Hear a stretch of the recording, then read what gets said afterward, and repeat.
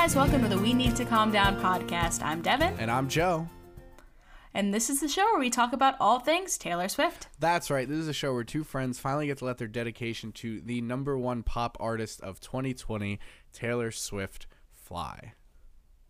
We'll be discussing everything from song breakdowns, Taylor news, and our insane fan theories. So, Joe, what are we talking about today on this typical Tuesday? We got an insane fan theory is what we got. We got my insane fan theory. So you might recall a couple of episodes ago, I floated the idea that we might have another saga on our hands with this album. That being a number of songs that weave together to form some kind of narrative.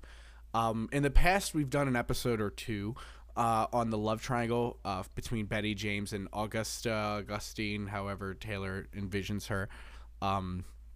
Which was completely confirmed. It was a completely confirmed Easter egg thing that Taylor admitted and actually promoted rather heavily on Folklore. We've had almost no real confirmations from Taylor herself that there's like an overarching story, or a linked story in Evermore like we did for Folklore. But Taylor herself did say in a brief word on the album prologue, before I knew it, there were 17 tales, some of which are mirrored or are insecting with another, as well as like there are a few random words she puts that says that Dorothea is the protagonist of 'Tis the Damn Season. But the lack of confirmation of these theories will not stop our conjecture. And over this weekend, I sat down with Mike and I analyzed the crap out of some songs. So we are made aware that thanks to Taylor Swift's live stream Q&A, that while there is no direct continuation of the love triangle in this album, Taylor does believe that Dorothea went to the same high school as James and Betty, which points to her being a character that Taylor thought a lot about in the same vein as Betty, James, and company, and thus makes it viable that she has multiple songs on this album dedicated to her. So I come to you, dear listeners, and Devin, with my Doro theory. I love that. Dora theory. I'm so proud of it. If you didn't make the joke, I would probably be mad. So I'm happy that this came out of that. That has to be the name of the episode. But yes. Like, it just... But I'm excited. Yes, you've been Dora theory. a theory about Dorothea. So I will... Yeah, I'm excited for this one. I will say, not long after the release of the record, a username named Sunflower Kid 999 posted a similar theory on Reddit. I double-checked it. I had no idea that this post was made when I started writing this. I mentioned it in our episode, in our first reactions, that I thought there could be 5 songs that were connected. According to the dates, it looks like we both came up with it rather on the same day, or at least talked about it on the same day. But I just wanted to make it known, like, hey, this person also came up with this theory. So if other people are forming these opinions about this song as well, unprompted, I don't know if he listened to our episode or anything like that. But I think it only strengthens my argument, and I wanted to give them a shout out for this. So before there are a minimum of 3 songs that are directly related to this story of this mysterious character, Dorothea. There could be more. I will talk about more, but I'm only definitely positive of 3 of them. So in this essay, I will... Thank you for coming to my TED Talk. Welcome to Joe's TED Talk. So I do believe the story of Dorothea tells the tale of a young woman who yearned for stardom and left her small town in search of fame, unfortunately leaving her young lover behind. The good news, she found it. She becomes a relatively successful actress or star. Go Dorothea. The bad news, fame isn't everything. Oh my gosh. And in rare occasions, she ponders over what her life would be like had she just stayed at home with her love in her small town and lived a quote-unquote normal life. This is all but confirmed by Taylor in her Instagram post where she says, Dorothea, the girl who left her small town and chased down Hollywood dreams, and what happens when she comes back for the holidays and rediscovers her an old flame, when speaking about what 'Tis the Damn Season is about. So... I also believe that the love of Dorothea and her lover was strong enough that they tried to quote unquote make it work as she left. So they knew that she was leaving for LA. They tried to stay together and make it work while she was away. But due to a combination of fame, growing older, and the distance, it eventually broke the couple up. However, occasionally Dorothea will return to her hometown and always find her ex-lover around and stay with him for a brief time, only to leave again. This happens until one year he decides that he doesn't like being used like this and decides to cut ties. So without further ado, the songs that I believe are definitively a part of this saga are Gold Rush, 'Tis the Damn Season, and Dorothea. In addition, songs that I feel could be a part of this saga, but is a little bit on like sketchier, is Coney Island and Closure. So before I go into those songs, what are your initial thoughts? So something that I just thought of, because I was just thinking in my head, what is this guy up to? That he's just like waiting around for her. Like, all right, well, I'm not going to date anybody else, or maybe I will date somebody, but then suddenly, whenever the holiday season comes around, that love interest just doesn't exist, and I'm free and open for Dorothea to come wreck my plans. So here's the bad part, is another reason I'm so passionate about this is because I relate. I am that. And I was that man. Not that I have a love interest that went and became famous or anything, but like there are definitely certain love interests in my life that does feel very reminiscent of this, of like if I'm dating someone and it's not serious or something and they text or come around, yeah, they'll wreck my plans and I'll have them come over or I'll talk to them or anything like that. And some of this. So you're saying that you don't respect yourself? Oh my God, that should have been clear from the get-go.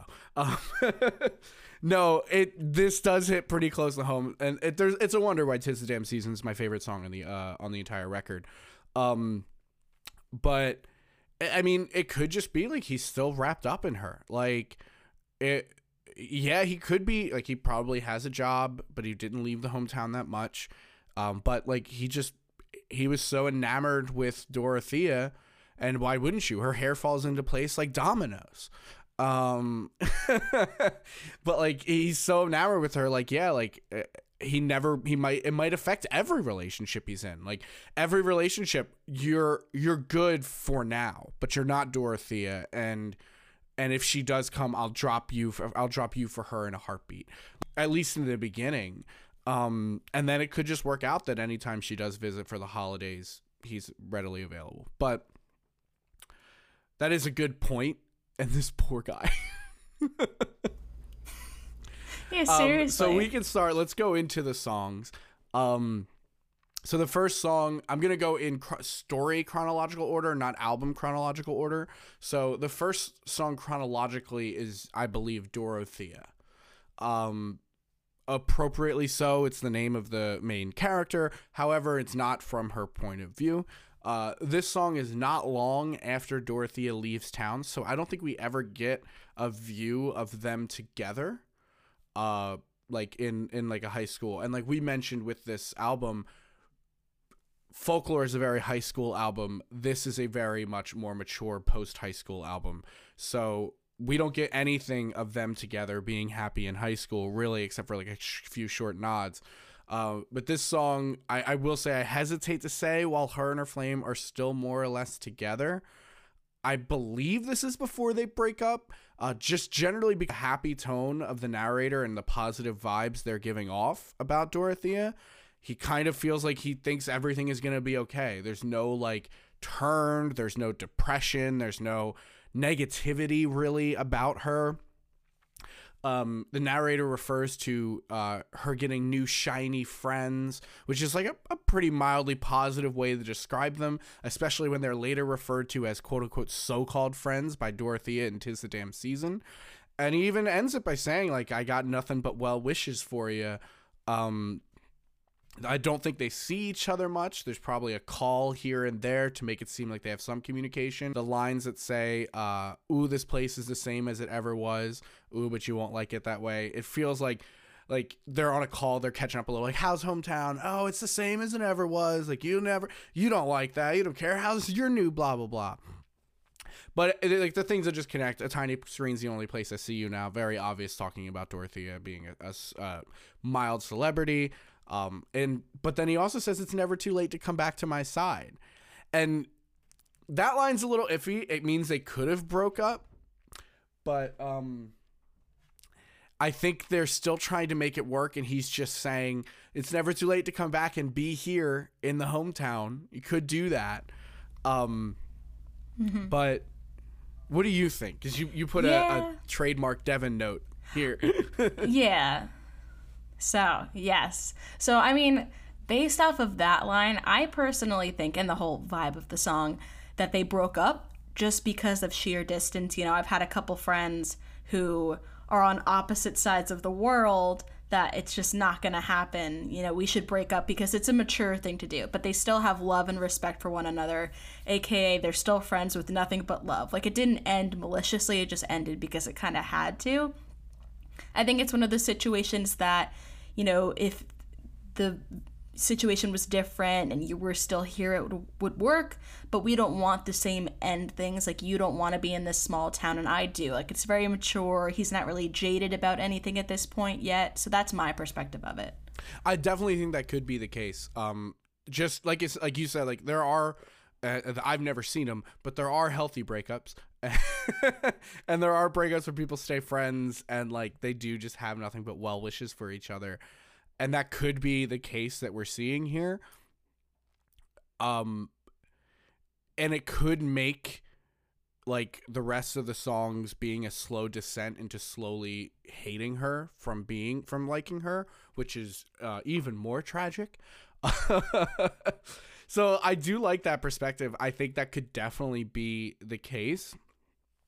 He says like some more things about her. Like I said, he just keeps going on and on about how positive, nothing but good things to say about her. He says the stars in your eyes shine brighter in Tupelo, which I think is how you pronounce that. Tupelo. Tupelo? She says it in the song. Yeah, I never hear it. I literally never hear it. I shine don't know what's wrong with me. brighter in Tupelo, and if you're ever tired. I kept thinking, like, I never put like the lyrics I hear and the lyrics I read together.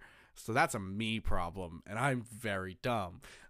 So there a lot of people have been pointing out that could be a reference to Tim McGraw, which is, the more I think about it, the weirder it is, because Tim McGraw is in Georgia and Tupelo is in Mississippi. So like, okay, they're southern states. Why do they have to be together? But the stars in your eyes shine brighter, and then Tim McGraw saying, the way my blue eyes shine put those Georgia stars to shame. People have also used this line to speculate that Taylor is actually Dorothea, which, I mean, Taylor is kind of in that same vein. She lived in a small town, moved to a big city, became famous. Could be. Yeah, I read the theory that this whole, like, Dorothea is Taylor, and that, you know, she is talking about her love interest from Drew? Teardrops on My Guitar, like Drew and something like that, or someone else with Tim McGraw. I hope you think like that love interest. I've also seen things about Dorothea being about Selena Gomez. I've seen a lot of things, but I like the fictional character aspect. I think with how much she is harping on this fictional character thing, it is 100% a fictional character. Like, if you're a writer, if you know a writer and you read anything by a writer, they so clearly take things that their friends have done or that they've lived through. They're going to inject their own experiences in it, because the number one rule you learn in creative writing classes is write what you know. So, and if you don't know it, learn it, then write it. So clearly she's going to write and draw off of things that she's lived through or that her friends have lived through, because she knows that subject. So Tupelo is the 6th largest city in Mississippi, the birthplace of Elvis, which also means that Dorothea grew up and went to school in Mississippi, I guess. Which is weird, because she says that Betty and James and them all went to the same high school, but like, why were there like northeastern South Saltbox houses in this area? Why are they near all of these New York landmarks like the High Line and Coney Island and all of that stuff? It's a little conflicting. Conflicting. Unless it's just it could be one of two things. It could be, number one, it's fiction. Could be number two, they took a road trip up to New York, or not even a road trip, like a class trip up to New York because I guess if you live in Mississippi, seeing a real big city might be like a field trip worthy thing. Could do a summer in New York or something like along those lines. Yeah, like there are ways that we can finagle it to make the story work in the way that we want it to. But then we go down. If you're ever tired of being known for who you know, you'll always know me. Like I said, this is extremely bright-eyed and bushy-tailed. I love that phrase, so I had to put it in here. But it's just a very positive vision of what their relationship is or was. Even ooh, from you I'd buy anything. Like it's just spewing with positivity towards this woman that, like, I don't know, even if we ended on good terms, I think maybe this says something about me. I don't think I'd be this positive about my ex going off and like being I don't know, man. Maybe I'm just petty. Well, in the I don't know if it's the bridge or not, but when he says, are you still the same soul I met under the bleachers, but I'll never know and you'll go back to the show. It is that kind of moment of maybe like, oh, I don't know about this, but it's never too late. Like it's a blip in the optimism. So that's the beginning of the descent, I think, of the doubt that starts to creep in. I think it's also interesting, and I think we noted this when I was going through the notes on these songs, but there's so many references to her other things, like You Belong With Me, Under the Bleachers. Like that's gonna be another episode. Love my Easter eggs. Yeah, we are going to have to go through a bunch of them because I found so many doing this. This was such a fun analysis to do. That was all I really found in Dorothea, though. Dorothea is, I think, a very self-explanatory song. I don't need to fight that it's about Dorothea. It's interesting. The only thing is yeah, we don't know exactly, are they still together or did they just have one of the best breakups imaginable? Which, again, it could be this song is about endings. So every album, or this entire album, is about endings. So it could be just like the ending. It could be the ending of her living in her hometown, but not the ending of the relationship. It could be the beginning of the end of the relationship. But either way, what my idea before Devin came in and hit me with some like interesting facts that might have changed my opinion. I think Gold Rush, the next song, is where they definitively break up. So the overall theme of Gold Rush, very obvious, is jealousy. There is a lot of speculation and theories around this, but in this case, I believe the song is from the point of view of Dorothea's hometown lover again, shortly after she left for LA and struck gold. So I think you mentioned this. Actually, tell me what you think, because I think this is you made a good point about this. So I think in terms of the connection between Dorothea and Gold Rush is that in Dorothea, she's beginning to have her luck turn around, like getting ad placements in magazines, makeup sponsorships, but she hasn't really gone global, so to speak. So he's still kind of ignorant about the attention around her. He's still really optimistic about it, proud of her even. But as time passes and this amplifies into like certain celebrities, like that kind of attention where it's more like A-list, that's where the jealousy kicks in, because now everyone would die to feel her touch. She's not just some D-list celebrity like only a few people know about. She's this big name that people know about. Like people are breaking into her Rhode Island home to just sleep on her bed. Also, it's just a quick side note. Isn't that what you hear about every story of someone breaking into a celebrity's home? They fall asleep on their couch or something. Why is that all? Anyway. So Gold Rush. The lyrics that stand out to me that make me believe that this connects to the overarching story. I don't like that anyone would die to feel your touch. Everybody wants you. Everybody wonders what it would be like to love you. Basically, the whole chorus. Yeah, this is the best part is like, we both love a majority of the songs in this. We must love the majority of the songs in this album. So the lines that, so these lines like all showcase the jealousy that spans the entirety of the song. There are a lot of theories that seem to think this song is from the hometown's citizens' perspective. Like all of the people that live in that hometown are just jealous of this woman who broke out and made it big. But I don't know, like it just seems way too personal and from like a singular narrative for me to take that. But it's clearly depicting someone who doesn't like the fact that someone is garnering so much attention from the masses due to fame. But why would someone care? Why would anyone care?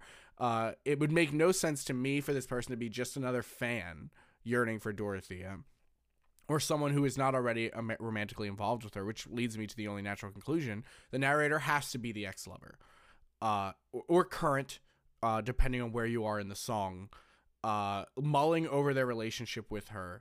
The song feels like it is either the exact moment her lover realizes that he doesn't want this relationship anymore, or him reminding himself after they had already broken up why the relationship is over and why he ended it.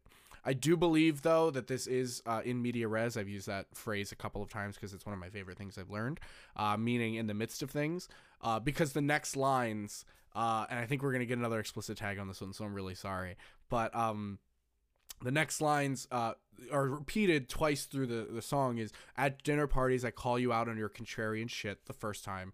And then the second time, at dinner parties, I won't call you out on your contrarian shit. So these ones really kind of make me think they broke up in this middle of this song.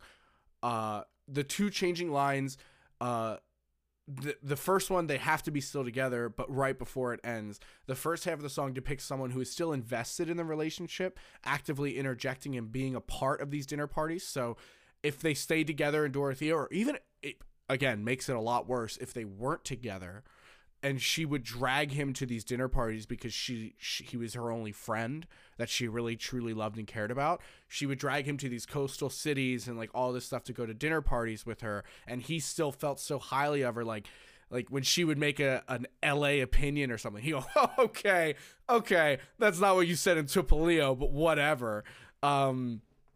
Like, he would get engaged, he would be involved, and he would go and talk to these people, and he would support her and love her and show how much he cared by interjecting into these conversations. But then there are a lot of things behind this, and personally, I believe the strongest relationships exist when couples love and trust each other enough to call each other out on things without fear that it's going to cause a fight. Like, the most healthy thing is to be able to say, hey, no, and no, not in for you're sleeping on the couch that night, or you're like in the doghouse or anything like that. But either way, I think those show that it's a really good light. And I think it's important because that first time it's followed by, and the coastal city town we wandered around had never seen a love as pure as it, signaling that even when with him calling her out at these dinner parties, it's still readily available, not just to them, but to everyone at that party, that they're still in a loving relationship and their love is pure and secure, which is a new trademark for phrase that I came up with. Then the second time the line is changed to say, and the coastal towns we never found, which leads me to believe in the first instance they were visiting a coastal town for a party. The second, the narrator is noting that he realizes he'll never actually be able to settle down with Dorothea in the way that he wants in a small coastal town, or like getting her to stop moving around, stop being a big city. He's realizing it's gonna end. And I think that's where it does. He says he says that they're breaking up, and the second time just shows that he doesn't care anymore. He's not mentally there. He doesn't care to call her out on her anymore. It's just whatever, yeah, sure attitude that he has up towards the relationship. Mm-hmm. Yeah, so I redact my statement earlier about them breaking up in Dorothea because this makes a lot more sense. It's like you physically see the switch that I care about you, and now it's just kind of, and you know, I don't know about you, but I've experienced this when you just feel someone that's not invested anymore, and you don't really, like, you kind of notice, but not enough to really affect you in a way. But it's like, oh, that's not good. Okay, well, it's so interesting because I've had it happen to me a couple of times where like I go to break up with someone who I feel, it feels like we're both in the same way, and you go, hey, like, look, I know you've been feeling it too, I think we should break up. And they go, what? Like, they're floored by it. They don't, both sides, they don't see it the way that you did, and it's insane. And I feel like that's exactly what happened here, because I think a lot of the themes with Dorothea, she's so wrapped up in herself that she didn't even notice that he doesn't care anymore. So the rest of the lyrics definitely feel more focused on her fame, the same theme of jealousy. The verses also contribute to the before and after the breakup. In the before, we see my padding across your wooded floors, my Eagles t-shirt hanging from your door. Still in the midst of the relationship, the shirt on the door indicates they are still together. And I have a lot to say about that Eagles t-shirt, but we'll save that for the actual episode. Then he goes into this the second time we do this verse. My mind turns your life into folklore. I can't dare to dream about you anymore. This feels so post-breakup. The thought of her is painful. He's relegated her life and their relationship to a story, and which I think is like is one of my favorite points that I keep thinking about is like my mind turns your life into folklore. When you meet up with a friend or he meets up with a friend at a bar and they go, oh, whatever happened to you and so, you tell that story so much. It becomes so rehearsed that it becomes its own folklore in a way. It becomes your own personal folklore. And that person doesn't exist as a person anymore. That person is now just that story. They have not grown. They have not changed. They are the exact same words that you use to describe that exact same person every time they're brought up to you. And that's such a powerful image in my head and crushes me to my very core. Yeah, big oof over big here. Oof. I think there's a country song that does something like that, like It Don't Hurt Like It Used To or something, where like grab another friend, tell the story again, like every single time he's telling the same story of this relationship. And yeah, you're just turning a person into a story, and it's hard. So then we get on to the de facto best song in the album. So this is the third one. This is the last one that I'm 100% sure is confident is the part of it. I don't think I really need to argue that all three of these songs are in it. It seems rather clear. Gold Rush is the only one that like Taylor hasn't even mentioned has Dorothea. Taylor herself has said 'Tis the Damn Season is Dorothea, but we have two songs about a famous person going away, and then we have a song about someone being jealous of fame. It kind of makes sense. They have to be linked. So this is the last one that is a de facto. This is, if we had another trilogy like we did in the last one, this would round out the trilogy. It's 'Tis the Damn Season. And interestingly enough, this is the first time we have Dorothea's point of view. I think it's so interesting too. We never see Dorothea's personality. We see her through these rose-colored eyes of this lover in Dorothea, and even in we don't get like what her personality is like in Gold Rush. So, as mentioned earlier, this song was confirmed to be about Dorothea from her point of view, even, and the picture we get from it is not great. We start off the song immediately showing that Dorothea is not the most loving, caring, or even easy to like person. She says the first line of the song, if I wanted to know who you were hanging with while I was gone, I would have asked you. Like, who says this? Okay. Hold your horses, Joe, because I think the contrary. You know, she comes back to town, and if implied correctly, her lover or ex-lover immediately divulges who he's been seeing. Or a friend's like, hey, your old boyfriend's been seeing so-and-so. Like, she doesn't want to know that. That's rude. Like, if she wanted to know, she would have asked. It's just like, it's a little thing that stings. That's interesting. You take it differently than I do then. Because I don't see it as him telling her the girls he's hanging around. I see it as like, I don't know about you. I think we both fall in the same camp of we don't talk to anyone from high school really. But whenever you do end up meeting someone from high school and they go, oh, you know how so like Ricky's over there and Bobby's doing this and you're just like, I could give a crap about what Ricky and Bobby are doing. Like, I think he's just talking about the guys that he used to hang out with, or like the friends they used to have, or the old cliques they ran in. And she's like, dude, I left here for a reason. I don't give a crap about them. There's a reason I only talk to you. I don't want to be around those people. I don't want to be associated with those people. I don't care. And I think she's just being rude. You see her as a lot more jaded than I do. I don't like her. I wonder why. Yeah, I mean, that is a good point. If it is, I mean, it can point him in a bad light. I mean, yeah, the first thing you're seeing is your ex and you go, well, I slept with X, X, Y, Z. Like, yeah, it's pretty bad. Think about the next line that comes after it. You know, it's the kind of cold fogs up windshield glass, but I felt it when I passed you. Like, imagine, so she comes back home, someone figures out, like, or someone tells her, hey, like, you know, your ex-boyfriend's been hanging out with this girl. You, like, pass her or him, and, like, you just feel this, like, sense of cold and shame. It's like, you know, I didn't want to know. I would have asked if that's the case.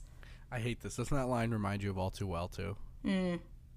All Too Well, part 5, 6, however many Jeez. songs connect to this song. Oh But yeah, my God. all It's right, the continue. Willow Tree. No, that's a good point, though. I will say it is clear when Dorothea left and became famous, something changed in her. She does not care for her hometown. There's a reason she left. She does not care about the people there, as noted by what she says, but she oddly does care about this one person. Yeah, which, I mean, we both said it can relate. Like, I talked to less than a handful of people from my hometown. I'm not even famous in the slightest.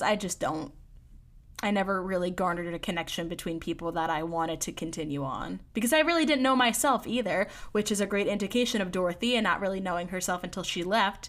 So it's like the people back home really don't know who you are at your core, except for maybe one or two people, including her ex-lover. When I left high school, I think I deleted a majority of the friends that I had from high school on Facebook. High school me don't even recognize me now. So there was a reunion. I just didn't go because it's just like I don't know any of you and you don't know me, so why do this? Okay, so then there's the next line, and I went line by line on this one because like this song, like I said, I've divin deep. The next line, there's an ache in you put there by the ache in me.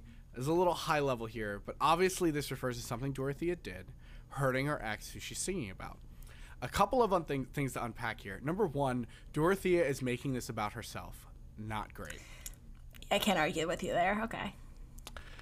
She sucks. Number two, her ache to get out of her hometown is what I'm assuming the ache she's referring to, and leave it all behind, him Happiness. included, could be what put the ache in him. So like, she had to leave. She had this ache in her body that I don't want to be here. It hurts to be here. I want to get out.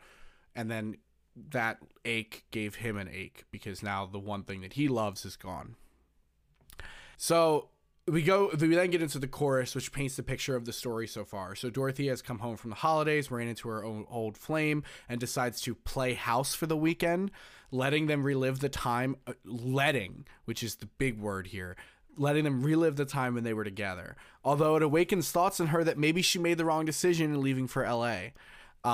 There's another line that then says, you can run, but only so far. I escaped it too. Remember how you watched me leave. So this line maybe shows that her ex might have moved a bit out of town because you can run, but only so far, while I ran all the way. It could be that she could run so far away from her hometown, but he's still that link that's pulling her back, as she says in the song, it always leads me back to my hometown, you and my hometown. It could be referring also to the few times they went out together to a coastal town dinner party, things like that. We ran only so far, and then you went back to your place, but I was still running. I escaped it. And every time we left those parties, every time I left the hometown, you watched me leave. It does remind us, though, Dorothea the town and him behind. She then goes on to say, I won't ask you to wait if you don't ask me to stay, so I'll go back to LA and the so-called friends. So Dorothea, despite wondering the whole time if she made the right choice and loving being around her ex in this quasi-relationship bubble, knows damn well she was using him to feel this way with no intent on staying. I do not like Dorothea. All right. So I have comments. So how are you going to gloss over the entire line, I won't ask you to wait if you don't ask me to stay? This is clearly an issue of neither one of them confessing to the other one how they truly feel inside. What I'm thinking, she wanted to leave, pursue her dream, but she also loved him and wanted him to stay. Like, no, don't go, stay with me, I love you. Like, she wanted him to confess his love for her and fight for her. But at the end of the day, him being the supportive guy I'm going to assume him to be was like, no, like, chase your dreams. Like, I'm not going to hold you back. But also just being secretly sad about it. Like, I want you to stay. Meanwhile, he's thinking like, well, you know, why didn't she ask me to wait for her? Like, I would have waited for her. Which confirms for me, throwing it back, they did break up before she moved. I love how bipolar about this you are. You've switched from when they break up like 1,000 times. And that's the thing is, I don't think it is definitive where they break up. Because like I said, they could have broken up with Dorothea, and this is just a slow descent into him hating her. And this song, I think, is the finale of that in a way.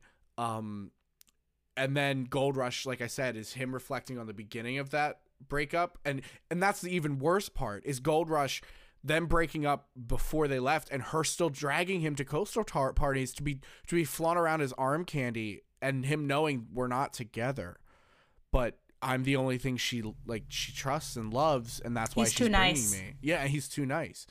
We'll come back to this later because I have a little bit of a rebuttal, but that's a good point. I won't ask you to wait if you don't want me to say it. This is a thing of like, it's so interesting because there are times like that where like I've seen it happen with really good people who are like, I want to do the right thing. And I think this is a How I Met Your Mother thing where you're both too prideful. With Victoria, when she wants to go to Germany and Ted's like, well, I can't just ask you to stay. I can't ask you to give up on your dreams. And then like in the moment he's like, all right, stay. And when he says stay, she's like, I have to go. And he's like, what is happening? Like, it could be like one of those situations. Like, you want to be the better guy. You don't, even though it hurts you. No, I'm putting you before me. But she's saying, I want you to put us before me. Like it could just be like a lack of communication, which I believe wholeheartly. I don't think they're very good, especially when they're that young. When they were that, like, 'Tis the Damn Season is, I definitely think, a lot later. I think they're mid-20s, late 20s, probably. Oh yeah, even 30s. Even 30s. Yeah, definitely. And I don't think this is the first been back for the holidays and done this at all. So then we get to the next line. I wonder about the only soul who can tell which schmaz I'm faking and know the heart I'm breaking is my own, to leave the warmest bed I've ever known. So first hot take, but it has to be said. 'Tis the Damn Season's bridge is better than Champagne Problems. It is, and I'm tired of pretending it's not. It just is. It's so good. It's so good. Are you agreeing with me? I don't know. They're both really high. We'll come back. I'm trying to remember the entire bridge. No, Champagne Problems, I don't know. I really like 'Tis the Damn Season's bridge, but Champagne Problems just has like an entire story that goes through. Which smile I'm faking. Listen. To leave the warmest bed I've ever known, tear shed every time. I know. I don't know how I feel about it. I need to reflect with my thoughts. We'll come back to this when we do the song breakdown, which is Champagne Problems is next, so that's fun. So then second, Dorothea clearly knows that she loves him. She says she likes no one in LA. No one in LA knows her like he does. She doesn't like anyone in LA like she likes him. And then she turns it around like, ho hum, woe is me. I'm breaking my own heart here. Like, just stay. The only person stopping you from being happy is you. You sound like my therapist right now, Joe. I mean, yeah.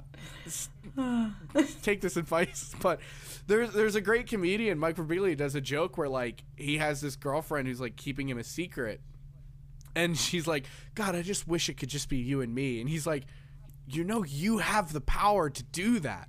Like, she's like sitting here saying like, I'd love to be together, but the boys in corporate, like she has the power to be like, hey. And not only that, she's like she's rich, she's famous, like all this stuff. Like, what can't she do? Just like, and it's just, that's what pisses me off the most about her, is she's making it like it's this problem she can't solve, and it's so easy to solve. She just doesn't know that yet. She doesn't have the emotional maturity, it seems, to recognize that. And she's So she's young, she's naive, she just doesn't know what she wants yet. She's given this fame that she's never seen before. She's getting swept away with it, especially because she is relatively younger. So she doesn't know all this stuff. She probably hasn't had to reflect upon it until we get to a later song. We get to a couple of later songs. So this is where this song obviously takes place after Gold Rush. I would say if we were only counting the 3 songs, this is the third chronologically in the story. This is the finale. But it doesn't really give us any closure.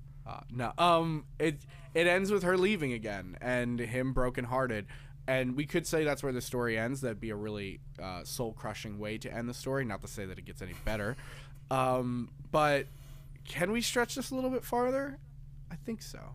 So the next song I think could be a part of this. I don't think, like I said, those are set in stone, definitely all tied together.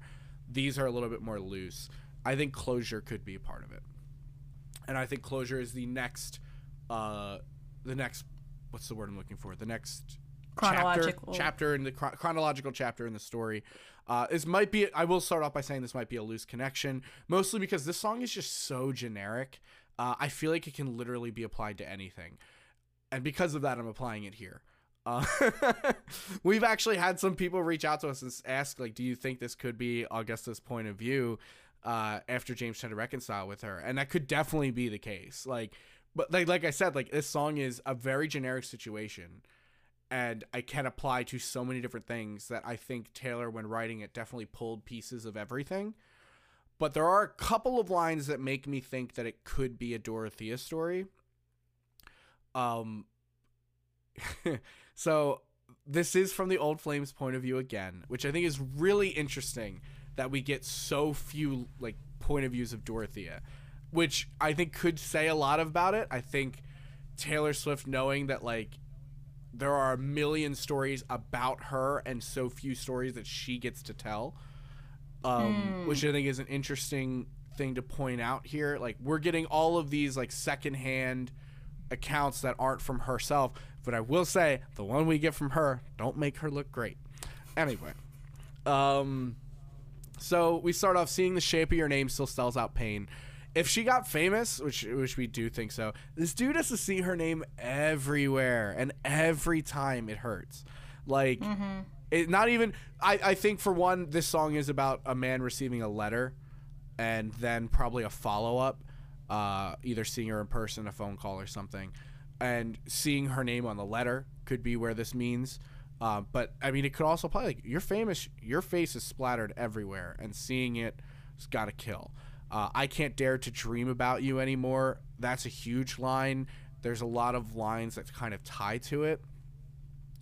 I can't dare to dream about you anymore is from Gold Rush. From Gold Rush, yeah. So like, he can't Relating see her to name. that. Yeah. It wasn't right the way it all went down. That's so generic. That could apply to any breakup whatsoever. But like, I think it refers specifically to 'Tis the Damn Season, because I think 'Tis the Damn Season was the straw that broke the camel's back. And she had done it a couple of times, but it was this last time where she's like, we could call it even. You could call me babe for the weekend. Like, she's like giving him these like, oh, I'll let you call me babe. We'll call it even. And I'm sitting here thinking to myself, what did he even do? Like, we know you left. We know that he broke up with you. Maybe that's what he's calling it even. But like, there's nothing. Granted, again, like I said, we're getting all his perspective, very few of hers. So we might not hear anything bad that he might have done, but she's blaming him too for nothing from what we can gather. So he's sitting here like, you're making it seem like we both equally hurt each other. Like, you literally did everything. You left, you dragged me to these parties. If you dragged me to these parties after we broke up, or even when we were still together, you refused to come home and settle down. Like, all of this stuff, like, and he's just reading this letter, like, or he's finishing 'Tis the Damn Season, like, I'm sick of this. I'm done. And she wrote this letter because she realized that, like, she hasn't heard from him in a while. And she's curious about it. She wrote this letter. And so after 'Tis the Damn Season, he's ignored it. He's like, that's it. No, I'm done. Completely done with her. Don't treat me like some situation that needs to be handled. I feel like this could be a nod to her being so busy and famous. Like, this fight or all the issues they had were just so trivial to her, because at the end of the day, oh, I got like meetings, I got to fly to Paris, or I gotta do this for this photo shoot, or like all this stuff. We'll handle this fight later. Like, you're just some matter I need to figure out down the line. And he's dealt with it before. He's not happy about it. There's another line that I'm a little hesitant about, but he says, I'm fine with my tears, my beers, and my candles. I do want to point out here, part of me does want to point to Taylor has specifically, we mentioned specifically used the phrase riding on your skateboard to like a traditionally male item / activity to show that the narrator is male. And we did, like, we went back and forth that girls can ride skateboards, and they can. I've seen it. They can do it better than I can. But she came out like against Jack Antonoff and was like, James is a boy. These are the gender norms that I'm setting, Jack. And I think she does this occasionally. Well, she'll try to gender things to make you kind of get a better point of view of what's going on. So beer is generally drunk by men. Not really. I don't want to like perpetuate gender norms, but when you think of beer, you think of beer. A man drinks beer, a woman drinks wine, or white liquor, or clear liquor. But you get what I'm saying. The candles does kind of cancel that out, though. Even though I will say, as a man, I love me a good candle. But my boyfriend loves beer and candles. Let me tell you that. So like that's the thing is like this song, everyone's thinking about it as a point of view from Taylor herself or from a girl. I get from the get-go, maybe because it's in my own head and I am a guy, but I've heard it from the point of a guy. So the next line, I can feel you smoothing me over. Again, they're so generic, but like it's so easily shown in 'Tis the Damn Season that Dorothea is manipulative and good at convincing her old flame to go out with her. You can call me babe for the weekend. If you let me hang out, you can act like we're really together and everything. Kind of a manipulative move. Not great. Not a fan. And like he's been through it a million times.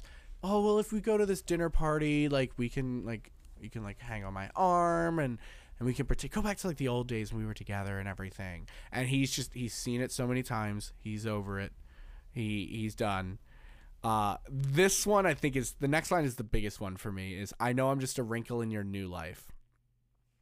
Can be generic, but Dorothea left her old life to be famous. He is the only part of her old life that is still around. He is that wrinkle. He is that one thing that sticks out like a sore thumb in her life, and she can't get rid of it. And he knows that. He knows I'm just a wrinkle in your new life. You drag me to these parties. I don't fit in here. I don't fit in Hollywood. I just fit in Tupelo, Mississippi. That's where I belong. Tupelo. I'll never get it right. I'm very sorry to the 6th largest city in Mississippi.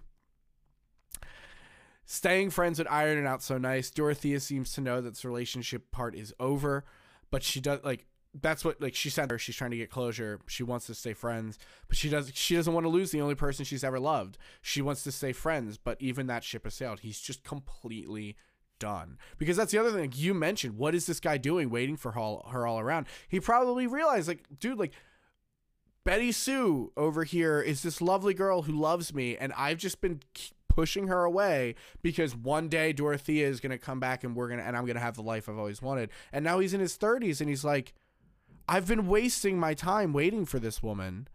And like, he's just done reaching out across the sea. Dorothea's on the other side of the country. She put a whole country between the two of them by moving from Mississippi to LA. Like this letter is her reaching out across the Midwest is known as like the Sea of Green or whatever. Like that's a whole literary thing. But it's fake and it's oh so necessary. They barely saw each other as it was. He doesn't need to be friends, nor does he want it.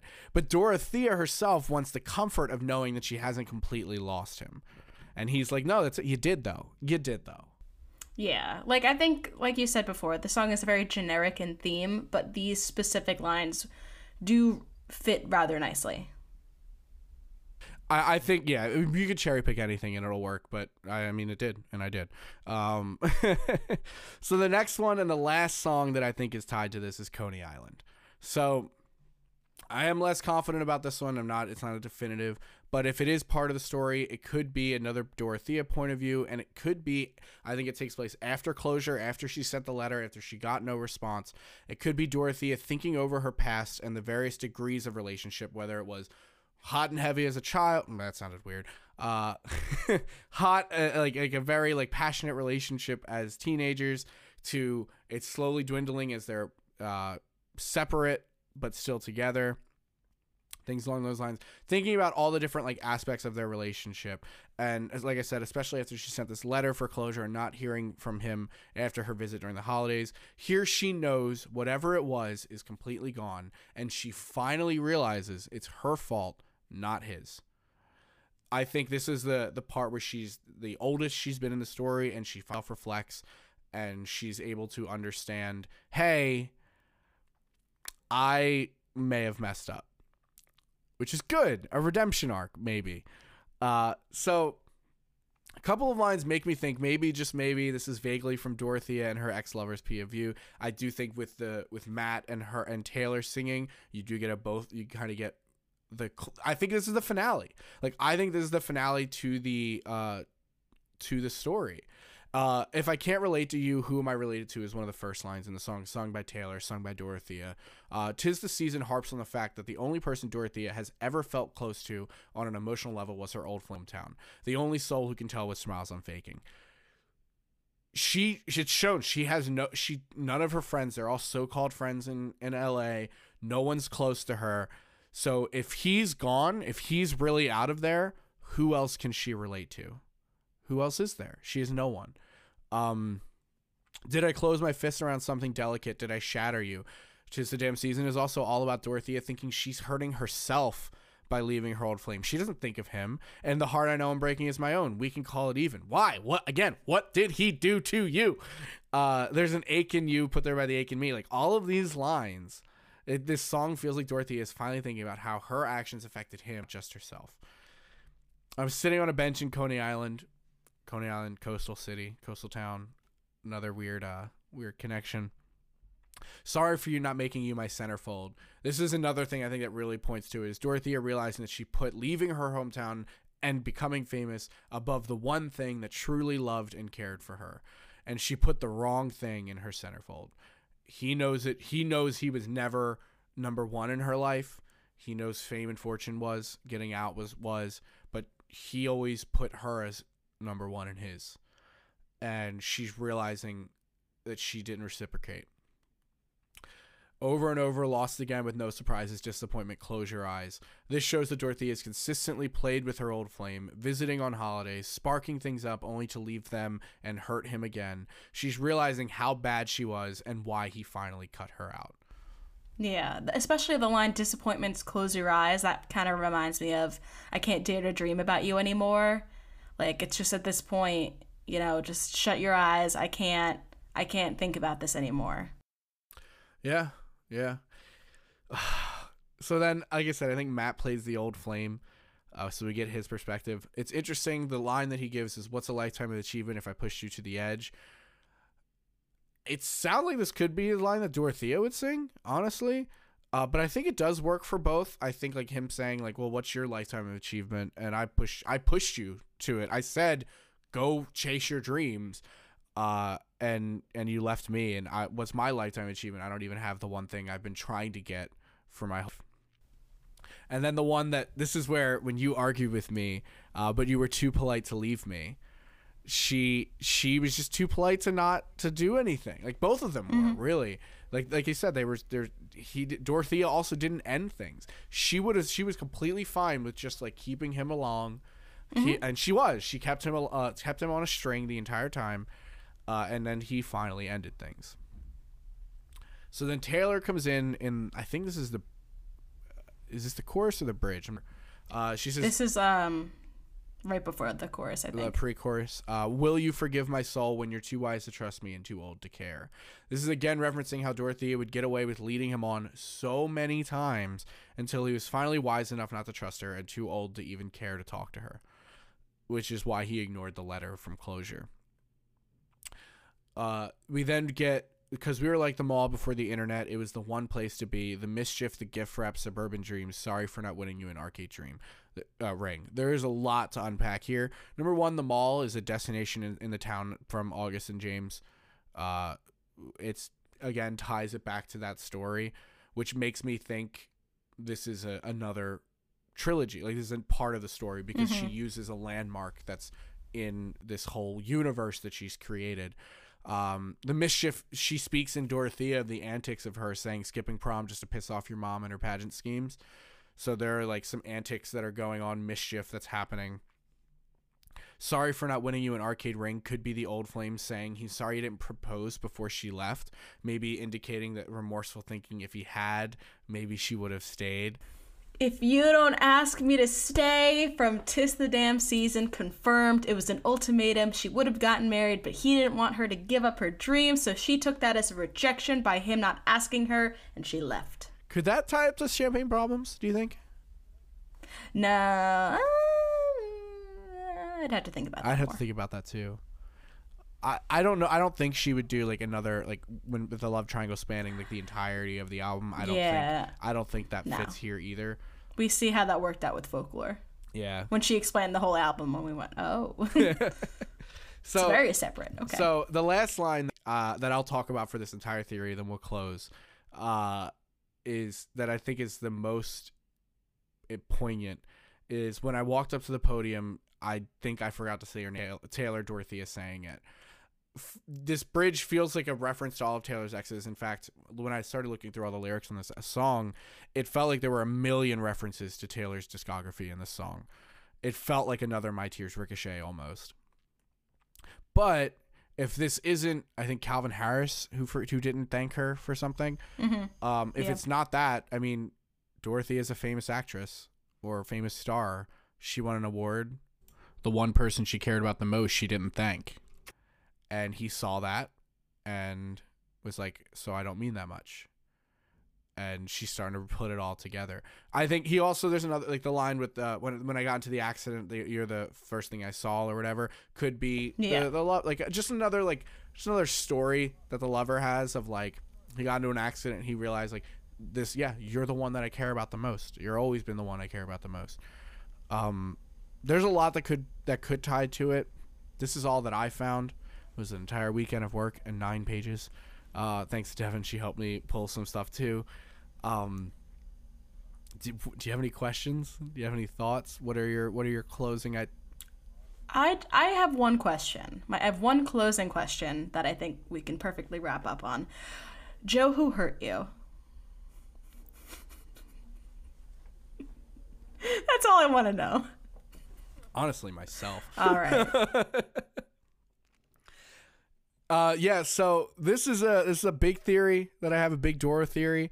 I had so much fun researching this and writing it all out. Like I said, I've seen other people do it.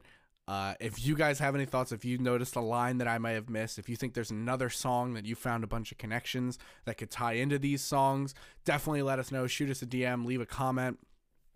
If you like what you hear, be sure to give us a review and a 5-star rating on Apple Podcasts. That really helps us bump up our viewership. And tell a friend about us. The fastest way to grow this podcast is for you to share it with your fellow Swiftie friends. Yes, and make sure to follow us on social media. We're most active on our Instagram, We Need to Calm Down Podcast. Subscribe to our YouTube channel. If you want to see our lovely faces, make sure to put on the notification bell. Leave us a comment. We love interacting with everyone who listens. If you guys have a suggestion for an episode that you want to hear from, if you have a theory that you saw somewhere that you want us to do a deep dive on, something that you saw from Evermore you just want to hear about, leave us a comment or DM. We love hearing these suggestions, and a lot of them get made into real episodes. Aside from that, thank you for listening. We will see you next Typical Tuesday. Come back. We'll be here.